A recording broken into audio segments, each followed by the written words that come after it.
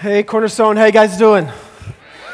Can you do me one big favor as we get started? Could you scoot like towards the middle? We're starting to run out of seats, and we would love to be able to let people have a seat. If there's any seats that are open beside of you, would you scoot in, please? And as you're doing that, I was planning on saying something about the Bears, but then I figured when our two creative arts guys are talking about the Packers, then I'm pretty safe. What do they know about football? So I'm glad you're here. I'm glad I'm here. We're in the second week of a series called, third week of a series called Scandalous. And man, Pastor Lynn has given two incredible messages. And the first week, if you missed it, let me just set it up real quick. He talked about skeletons in our closet. And that if we have skeletons in our past, skeletons in the closet, the reality is one day they will come out. One day they will rear their ugly head. So why not deal with them now? And before God, repent and say, I'm sorry for anything that we may need to, but then also make it right with other people. And then last week, Pastor Lynn talked about the authority that God places in our life, whether it's a pastor, a boss, a leader, whatever.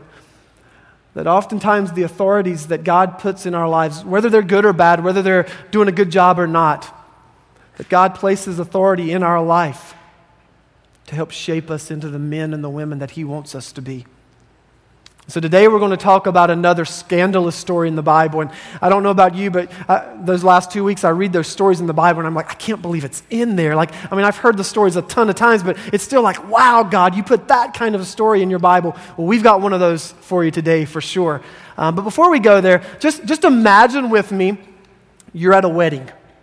You got an invitation from a friend from a while back you lost contact with, but he sent you an invitation. He invited you to come to his wedding, and you've been out of touch, but you said, hey, I at least want to go and support him on this day. So you go to the wedding, and you show up, and like everybody else, the guests are filing in. And so as you are filing in, you notice there's like one side that's almost completely full. That would be the bride's side.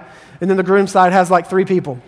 And so you find your way to the groom's side, and you're sitting there, and the wedding gets started, and the groomsmen and the maids of honor and that kind of thing, they're walking down the aisle, and then it comes time for the bride. And so you stand up, and all eyes go to the back of the room, and the doors open wide.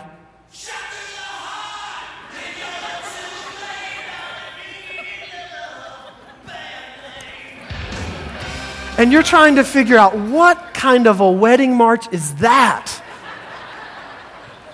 What is going on?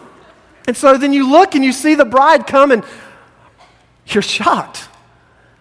She has the blackest black wedding dress you could possibly imagine. A thick black veil covers her face. These lacy black gloves are going up and down her arms, and you're thinking, I don't understand. Then they get into the ceremony, and it's time to exchange vows, and he says something like, I, whoever, take you, whoever, to have and to hold from this day forward, for better or for worse, for richer or for poorer, in adultery and prostitution, in sickness and in health. Did I just hear what I thought I heard? And if you could call a timeout, pull your friend aside and say, hey, bud, let's talk, what would you say to him? Run. I heard that. That's pretty good advice. Get out of here while you can. What are you thinking? You would think this guy, you would think he's lost it. You would think he's gone absolutely crazy. And the truth is this, he probably has absolutely gone crazy. Or else there's something going on here that you don't understand. Either he has totally lost it, or there's more to this story than you know. So today we're going to look at a story in the book of Hosea. If you have your Bibles and you turn to like the very, very middle of your Bible, you're probably going to land in one of these very, very large books like Psalm, Isaiah, something like that. Keep going to the right. Isaiah is one of the major prophets, and then you'll have Jeremiah, you'll have Ezekiel, a couple other of the major prophets. Then you'll get to Daniel. And following Daniel, keep going right, you'll come to the book of Hosea. Hosea is the first of 12 books that are called minor prophets. They're not called minor prophets because they're less important than the major prophets. They don't have an identity complex like, we're the minor prophets. That's not fair. They're minor prophets because they're shorter in length. But Hosea, like the other minor prophets and prophets in general, has a very specific message that God has called him to give. It's a message that basically goes something like this: you've sinned. Stop it. God's mad. Repent, because if you don't, he's mad and he's going to get you. But if you repent, he will deliver you, show you mercy, and restore you. So this is Hosea's message, and God has chosen Hosea to be his prophet to the people of Israel for this time. And it's a very interesting time because in the life of Israel, they are experiencing prosperity like never before. The economy is strong, things are going well, and they're having great success. However, in the middle of their prosperity and in the middle of their success, their hearts have fallen away from God, as hearts often do in times of success. Their hearts have fallen away from God, and they're no longer trusting God. They're no longer looking to God for help. And so in the first 3 chapters of Hosea, you get a story, an illustration that God speaks, and we're going to look at that in detail in a few minutes. An unbelievably beautiful, yet scandalous story. But chapters 4 through 14, we want to start out there. Chapters 4 through 14, God is laying out some of the concerns he has, some of the issues he has, calling out their disobedience. And let's just flip through some quick passages so we can at least get a highlight of what's going on in these people's lives at this point. And I want to set it up like this also. There's some good news and there's some bad news. So if you're okay, I'm going to start by giving you the bad news. Is that good? All right, let's do that. So Hosea chapter 4, start in verse 5. The Bible says God is speaking against Israel. You stumble day and night, and the prophets stumble with you. So I will destroy your mother. My people are destroyed from lack of knowledge. Because you have rejected knowledge, I also reject you as my priests. Because you have ignored the law of your God, I also will ignore your children. So you got to understand, God is talking to his people, his chosen ones. And his chosen ones have ignored him. God says, I've given you the Old Testament. I've given you many of these books. I've given you these stories. I've given you the truths, the laws that you can follow me, not as rules and regulations, but so you can understand how to maintain a relationship with me. And God says, I've given you these things, and you've ignored them. He said, I've chosen you as my own, and you've rejected me. So because you ignored me, God says, I'm going to ignore you. Because you rejected me, I'm going to reject you. Because God is saying, you don't know me. I'm your God, and I chose you, and I wrote all these things to tell you about me and my love for you. But the charge is, you don't know me. Go to chapter 6. Verse 4, God brings another charge against Israel. And at this point, Israel is unrepentant. They will not change. They're hard-hearted. So God says, what can I do with you, Ephraim? What can I do with you, Judah? Your love is like the morning mist, like the early dew that disappears. And this word love is a word for mercy or faithfulness or love. It's a big word in Hosea. And God says this, your love for me, your faithfulness, your mercy is like a vapor. It's gone. And this is interesting because this is the God that the Bible declares over and over again never fails. His love endures forever. And he's looking at his people and saying, although I'm a God whose love endures forever, I'm always faithful. Your faithfulness is like a vapor. It's gone. You're committed to me, you're dedicated to me, and then you're following after something else. And he says, if you follow after anything else that's not me, then what you are following is like a vapor. It's there, and then it's gone. You can follow after retirement. And you could say, I'm going to go after investing in my 401k and I want to try to have it. But guess what? It's a vapor because in 2008, it's there. And then poof, 2010, it's gone. Or some people seek after beauty and they're in love with beauty and they're trying to get more and more of that. And then you realize beauty is vanishing. You look in the mirror one morning and your skin is perfect. Your hair is styled just like you want it. And then you wake up the next morning and you're like, I'm old. When did I turn 40? Just kidding. But it's a vapor. It's there. And then it's gone. And he says, your love is like a vapor. It's like a mist. It's like the morning dew that disappears. Verse 5, he says, therefore I cut you in pieces with my prophets. I killed you with words of my mouth. But I thought the Bible said sticks and stones may break my bones, but words may never hurt me. That's not in the Bible. And it's not true. And God says, I killed you with the words of my prophets. My judgments flashed like lightning upon you. For I desire mercy, not sacrifice. An acknowledgement of God rather than burnt offerings. This is what God says. First of all, he says, you don't know me. Now he says, you don't love me. I love you and I've given myself to you and I've called you as my people, yet you reject me, you ignore me, and you're dedicated to me for a short season and then just like a vapor, it's gone. And he says, therefore, I'm going to kill you with the words of my mouth. My prophets slay you with their words. And he says, because listen to this, I desire mercy and not sacrifice. God didn't come to set up a religion. This Bible is not written to have religion. The Bible is written, Scripture is given for a relationship.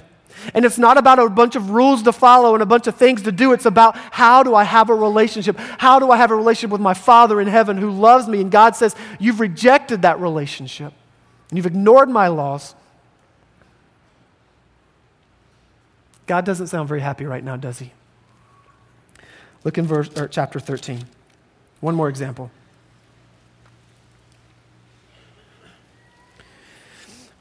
Verse 4, God says to Israel, but I am the Lord your God who brought you out of Egypt. Let me just say this here. He's reminding them, I brought you out of Egypt. Not only in Genesis chapter 1 is he the God that created them, he called them as his own people in Genesis through Abraham. And then you jump to the book of Exodus and you see this guy named Moses comes on the scene. And Moses comes on the scene when God's people, the Israelites, are slaves in a foreign land, in the land of Egypt. But God says, I see the oppression of my people and I want to help them. I want to rescue them and deliver them. So God comes up with a plan. And he says, Moses, I want you to lead my people to be free. And so Moses goes before Pharaoh. Pharaoh won't let the people go. So God brings plagues. And these plagues eventually convince Pharaoh, let God's people go. So as God's people are let go, Pharaoh changes his mind and he says, send the army out and destroy those people. And the people come up against this great sea and they're trapped. And then God parts the sea, divides the waters in two, and the people pass on dry ground. And so God reminds them here in this verse, I am the Lord your God. I'm the one who did that. You didn't come up with that plan on your own. I brought you out of Egypt. So you shall acknowledge no God but me, no Savior except me. Verse 5, I cared for you in the desert, in the land of burning heat. When I fed them, they were satisfied. But when they were satisfied, they became proud. God says, not only did I deliver you through a sea when an army was coming to attack you, but I also, when you were hungry in the desert and you were wandering around, I fed you. And when you were thirsty and you were lost and didn't know where to find drink, I provided water for you. I met your every need. He said, but then you became satisfied, and then you became proud. God said, I'm the one who provided for you. Why did you take credit for it? Why did you become proud? And there's a vicious cycle that goes on and on throughout the Old Testament where God calls his people and God chooses his people and they respond and they sing songs like we sing and they love him. And then a little time passes and they begin to go their own ways and forget about him and reject him. And then God comes back on the scene and they say, God, we're sorry, we're so sorry. Please forgive us. And God says, okay, I forgive you. I love you. And then they go to their own ways and they fall away. And then again, they come back to God over and over and over again. That's the story of Scripture.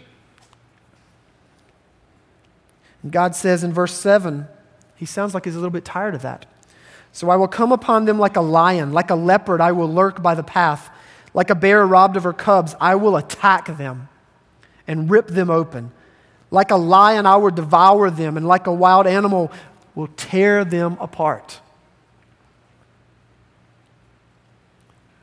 God is conveying the seriousness of disobedience, the seriousness of sin.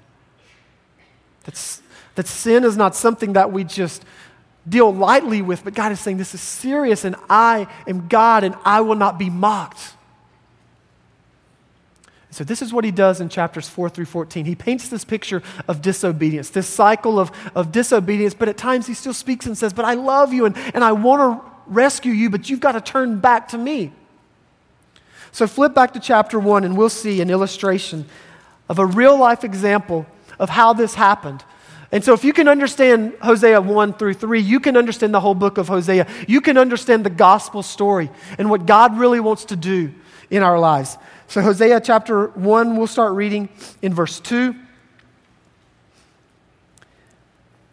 So when the Lord began to speak through Hosea, the Lord said to him, "Go, take to yourself an adulterous wife and children of unfaithfulness, because the land is guilty of the vilest adultery in departing from the Lord." What? Go marry an adulterous woman? God, are you sure? God, what are you talking about here? The best that we can understand in the commentators that I've read, God is saying something like this: go take as your wife a woman who will commit adultery on you. She will break your heart. She will destroy that covenant marriage. She's going to do this, but I want you to marry her anyway. And your marriage to this adulterous woman who she eventually becomes a prostitute, your marriage to this woman will serve as an example to all of Israel for how I treat them. And God is saying, I'm like a husband madly in love with my people Israel, and they keep breaking my heart. So Hosea is to live this out. So look at the next verse, verse 3. So he, Hosea, married Gomer. Can we just stop there for a second? Let's just be honest. Okay, if you're here today and you're a lady and your name is Gomer, I just want to tell you, we love you still. And if you're a lady and you're pregnant and you're having a baby girl sometime soon and you're considering the name Gomer, can I just tell you, we have counselors that'll be at the front at the end of the service that would love to talk with you and pray with you. Gomer. Okay, so he married Gomer, daughter of Diblaim, and she conceived, and you got to notice these words, and bore him a son, bore Hosea a son. Then the Lord said to Hosea, call him Jezreel, because I will soon punish the house of Jehu for the massacre at Jezreel, and will put an end the kingdom of Israel, and in that day I will break Israel's bow in the valley of Jezreel. So basically they have a son, and the Bible is very clear to tell us it's Hosea's son. And God comes to Hosea and says, I want you to name this boy Jezreel. Jezreel is a very important thing for the Israelites because it's the name of a city. And way back in 2 Kings, the book of 2 Kings, there was a king named Jehu. And Jehu was leading the nation, and he did some things that were just absolutely disastrous. And he had this massacre where he killed all of these people and just absolutely disobeyed God. And God comes on the scene here. All of Israel would have known this story, and God comes on the scene here and he says, I didn't forget about Jezreel. I didn't forget about that sin. Sin is serious. And he says, this son of yours, Hosea, that you're having now is going to be an example that every time anyone hears this name, they'll be reminded of future judgment that's coming unless they repent. So every time you call to your son, hey, Jezreel, take out the trash, there's a reminder of the seriousness of sin. Jezreel, dinner's ready. There's a reminder of the seriousness of sin. The story goes on and tells us that Gomer has a second child, a daughter this time, but it leaves out the fact that it's Hosea's child. And so scholars think most likely this was the child of adultery. And God comes to Hosea and says, I want you to name your daughter Lo-ruhamah, which means no mercy, no compassion. So every time you call to your daughter, Lo-ruhamah, you're reminded of disobedience. They have another child, a boy this time, or Gomer has another child. There again, most likely a child of adultery, and God comes to Hosea and says, I want you to name this boy Lo-ami, which means not my people. So every time you call Lo-ami, you're faced with the reality of God's wrath towards sin. And God is saying, you are my people that I've sought after you, but you've rejected me, therefore I reject you. And so Hosea sets up this scene where this is going on. And if I'm writing this story, can I just be honest? I've got it out for Gomer. I mean, I'm going to make her miserable. I don't know what I'm going to do. Maybe I'd be nice and just say, okay, Gomer, you want to be a prostitute? Well, here, gain 75 pounds, big Pinocchio nose with a wart on the end of it. I don't know, some way to make her suffer, some way to hurt her, some way to shame her and embarrass her, some way to say, your sin comes with a cost. That's the way I would write it. It's a good thing I'm not God. And so what happens is God shifts gears a little bit as he goes into chapter 2 and he's calling out sin. But then in chapter 2, verse 14, something amazing happens. God gives light in darkness. God gives hope in the midst of chaos, like he always does. And he says, though sin is very serious and though I am very upset at your sin, I'm still a God of love. And God lays out this case. And so remember, I told you there was some bad news. We've already got the bad news. There's some really, really, really good news. And if you understand this news, you understand the gospel of Jesus Christ. So Hosea chapter 2, starting in verse 14. God says, therefore, I am now going to allure her. Talking about the adulterous nation, the people who have forsaken him. I'm going to allure her, and I will lead her into the desert and speak tenderly to her. So God says, just like a husband after his bride, I'm going to allure her. I'm going to try to win her over.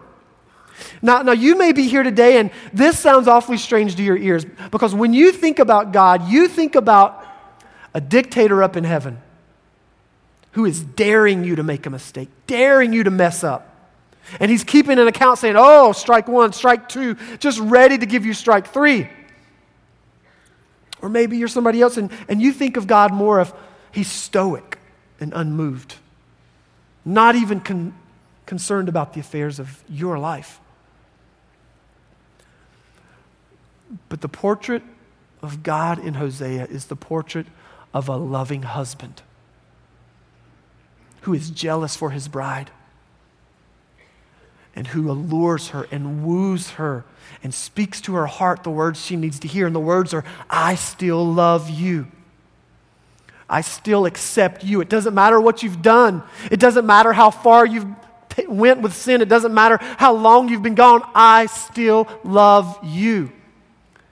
So God comes to woo her back and to tell her how much he loves her. Look at the next verse, chapter 2, verse 15. There, I will give her back her vineyards and will make the valley of Achor a door of hope. So the valley of Achor is a very important reminder of disobedience in the life of Israel. If you were to flip back to Joshua, you would see that when God leads his people into the promised land, they have some battles that they have to fight, and God says, I'm going to give you victory. If you follow me, if you trust me, I'm going to give you victory. And so God gives them victory after victory after victory, and then all of a sudden, huge defeat. And they're embarrassed and ashamed, and they're dismayed. Why did we fail? What went wrong? And what happens is they discover that this guy named Achan in Joshua chapter 7 stole some things that he wasn't supposed to steal, took them to his tent, hid them under his tent, And because of his disobedience, the whole entire nation suffered this defeat. And so the Valley of Achor is a place of shame. It's a place of failure for the Israelites. And here God speaks to his people and he says, do you remember the Valley of Achor? I'm going to take you back to your most embarrassing place, your biggest failure, and I'm going to make that place a door of hope. And he would say the same thing to you today. Your greatest shame in life, your greatest area of failure or guilt. God's redeeming love takes us back to that place of pain and delivers us through it, redeems it, and uses it to bring him honor and glory. And he says, I'm going to take you back to that Valley of Achor. Look at verse 19. He says, I will betroth you to me forever. I will betroth you in righteousness and justice and love and compassion. I will betroth you in faithfulness, and you will acknowledge the Lord. 3 times God says these words, I will betroth you. And what he is saying as a loving husband to his bride who's been disobedient, to his bride who has fallen far, far away, he's saying, I will betroth you. Basically, I will get engaged to you again. I'll give you the ring. I'll put it on your finger. Although your sin has made you dirty, although you're ashamed of who you are and where you've been, I will do it again. There's a fresh start for the prostitute. There's a clean slate for the harlot. That it doesn't matter who you are or what you've done, God still loves you. And if you turn back to him, he will make a door of hope in that deepest, darkest place. And if you will acknowledge the Lord, he will show his love and compassion, his faithfulness, and his righteousness to you yet again. I mean, you may be thinking, yeah, but you don't know what I've done. You don't know who I am. And you're right. But I do know a prostitute, an adulterer, who left her husband, left her kids, did all kinds of things, and God still said, but I love you, and I want you back. So if there's hope for the prostitute, there's hope for me and you. If there's hope for the adulterer, there's hope for all of us. There's no one who is off limits. The Bible says nothing can separate us from the love of God. A couple of you believe it. Nothing can separate you from the love of God. Look at verse 23. He says, I will plant her for myself in the land. I will show my love to the one I called Lo Ruhamah, not my loved one. I will say to those called Lo Ami, not my people. You are my people. And they will say in response back to me, you are our God. So God says those people, when they turn back to me that once were not a people, now they are my people. And those people that I was angry at, I didn't even show them compassion, when they turn in repentance back to me, I give them grace. The New Testament speaks to this idea in 1 Peter chapter 2. And the Bible says, but you are a chosen people, a royal priesthood, a holy nation, a people belonging to God, that you may declare the praises of him who called you out of darkness into his wonderful light. Once you were not a people, but now you are the people of God. Once you had not received mercy, but now you have received mercy. This is what God wants to do in our lives. Maybe you're here today and you're like, I'm a person and I've never received his mercy. God wants to show you his compassion. Maybe you don't know what the love of God is. God wants to show you what that is. Maybe you feel like you don't belong anywhere. You're not anybody's people. God says, I want you to be my people. You belong to me. So back to Hosea. The story goes something like this. He's married to Gomer. She runs around on him, has a child, runs around on him again, has another child. At some point in the journey, she just leaves him. She just gives up. She just says, forget about it. I'm going my own way. She goes, lives with other men. It's not working out too well for her, so sells herself into prostitution to make it. Now she's a prostitute, somebody's property, and they sell her into slavery. Who knows? Only God knows what she's doing in slavery. And God comes again to Hosea in chapter 3, verse 1. The Lord said to me, go show your love to your wife again. Again. Though she is loved by another and is an adulteress, love her as the Lord loves the Israelites. Though they turn to other gods and love the sacred raisin cakes. So I bought her for 15 shekels of silver and about a homer and some grain, basically. He's like, so I bought her for 15 pieces of silver and some grain. And I think, okay, wait a minute. After everything she's done to you, you go and love her again. You go and receive her back. So something interesting happens here that we've got to understand this. He goes to wherever she is. He finds her. And the problem is, he can't just walk up on the scene and say, she's my wife, give her to me. Because she's a slave. She has a price on her head. He can't just say, but I love her. Come back with me. She has a debt to be paid. And so he goes on the scene and he finds Gomer and he realizes that there's a price on her. And even though she's his wife and even though he still loves her, he can't just claim her. He has to pay the debt. So he's evidently not a wealthy man. He doesn't have the full price to pay. So he pays half in cash and he pays in grain with the other half. And he brings his wife back and begins to restore her and woo her and court her all over again and show his love to her. But we can't miss this. Just because she is his wife, he can't say, hey, I want you. He has to pay a price because her rebellion came at a great price. Her wandering and her sin racked up a debt. So the Bible tells us, this isn't the most encouraging part of the message, but the Bible tells us that we are all spiritual prostitutes. We've turned our back on God. We've ran after other things. We've sought love and affection from things and people other than God. And God says, our rebellion and our disobedience has created a debt, a price that we owe.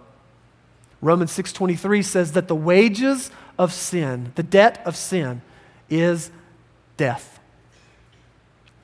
That all of us owe this because sin is part of who we are as human beings. And we owe this debt, and the problem is we have a debt that we can't pay. We don't have the resources to pay it off.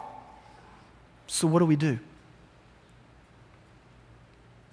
Here's the bad news. We can't do anything. But then here's the good news. God did something. Romans chapter 5, verse 8 says that God demonstrates his own love for us in this. While we were still sinners, Christ died for us. Okay, understand this. You've got to get this. God doesn't say, get your act together, then come to me, and then I will accept you. If you clean yourself up and get yourself right, then you come to me, I'll accept you.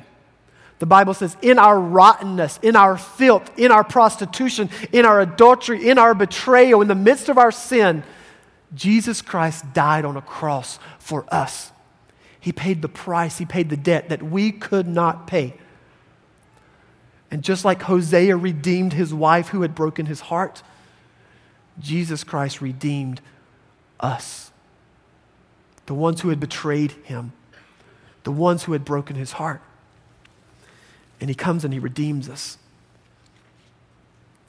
Look with me in 1 John 1:9. The verse will be on the screen. What are we to do? How are we to respond if we realize we have a debt? The Bible says this is what we do. If we confess our sins, he is faithful and just and will forgive us our sins and purify us from all unrighteousness. Look at the verse real quick. Look at it. It says, if we confess, if we agree with God, I've messed up, I've blown it, I've sinned. If we say, God, I realize the only hope for me now is you, Jesus. That's confessing our sins. It says something very interesting. It says he's faithful and he's just. It doesn't say he loves us. The Bible doesn't say, well, God loves you, and because He loves you, oh, don't worry about your sin. Sweep it under the rug. Put it in a closet. God loves you. Be happy. He says, because of your sin and because God is faithful and just, and because He sent Jesus Christ to die on a cross, that's the justice of God, then we can be forgiven. And then we can be cleansed. And we can be set free. And there again, it doesn't matter who you are or what you've done. It doesn't matter how far sin has taken you away or how long sin has kept you. It doesn't matter. Nothing can separate you from the love of God. And my prayer today is that you would understand how great the love of God is, that you would understand that yes, you are broken, and yes, we are all jacked up, and yes, we all have our issues, but even so, if we will run to God, and if we will in confession trust in who Jesus is to forgive us, He will set us free, and He will love us, but it's not just one of these emotional kinds of love, it's a redeeming love. It's a love that sets us free. It's a love that takes us back to the place of our greatest failure, to the place of our shame. And it says, even that I will use for my glory. So who are you today? Do you need to hear the voice of God speak to your soul? I love you with a redeeming love. I've not turned my back on you. I want you as my own. Do you think, but I've done too much. Maybe today is the day you realize God's love is greater still. Greater than anything you can do. Let's pray.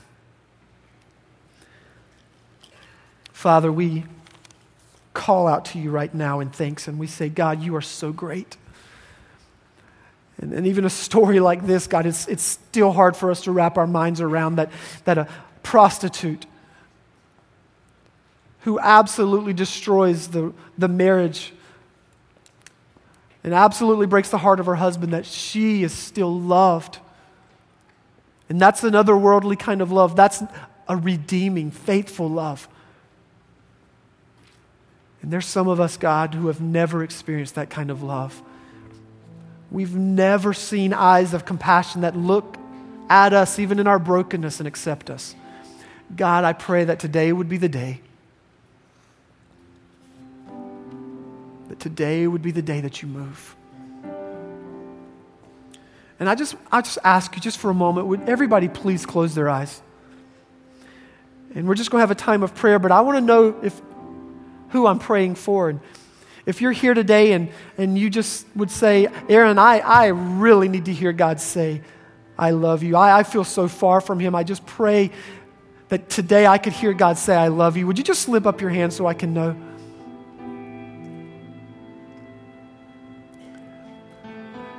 Maybe you're here today and maybe you would even be so bold to admit, if I've messed up my life and I just need to be forgiven, and I didn't think anybody could forgive me because of what I've done. Can I just say, God will forgive you? You haven't gone too far. As a husband, looking at his bride, God doesn't look at you and see ugliness. He sees pure beauty. And He doesn't keep you at a distance. He brings you near to embrace you and to say, I love you. I love you. I love you.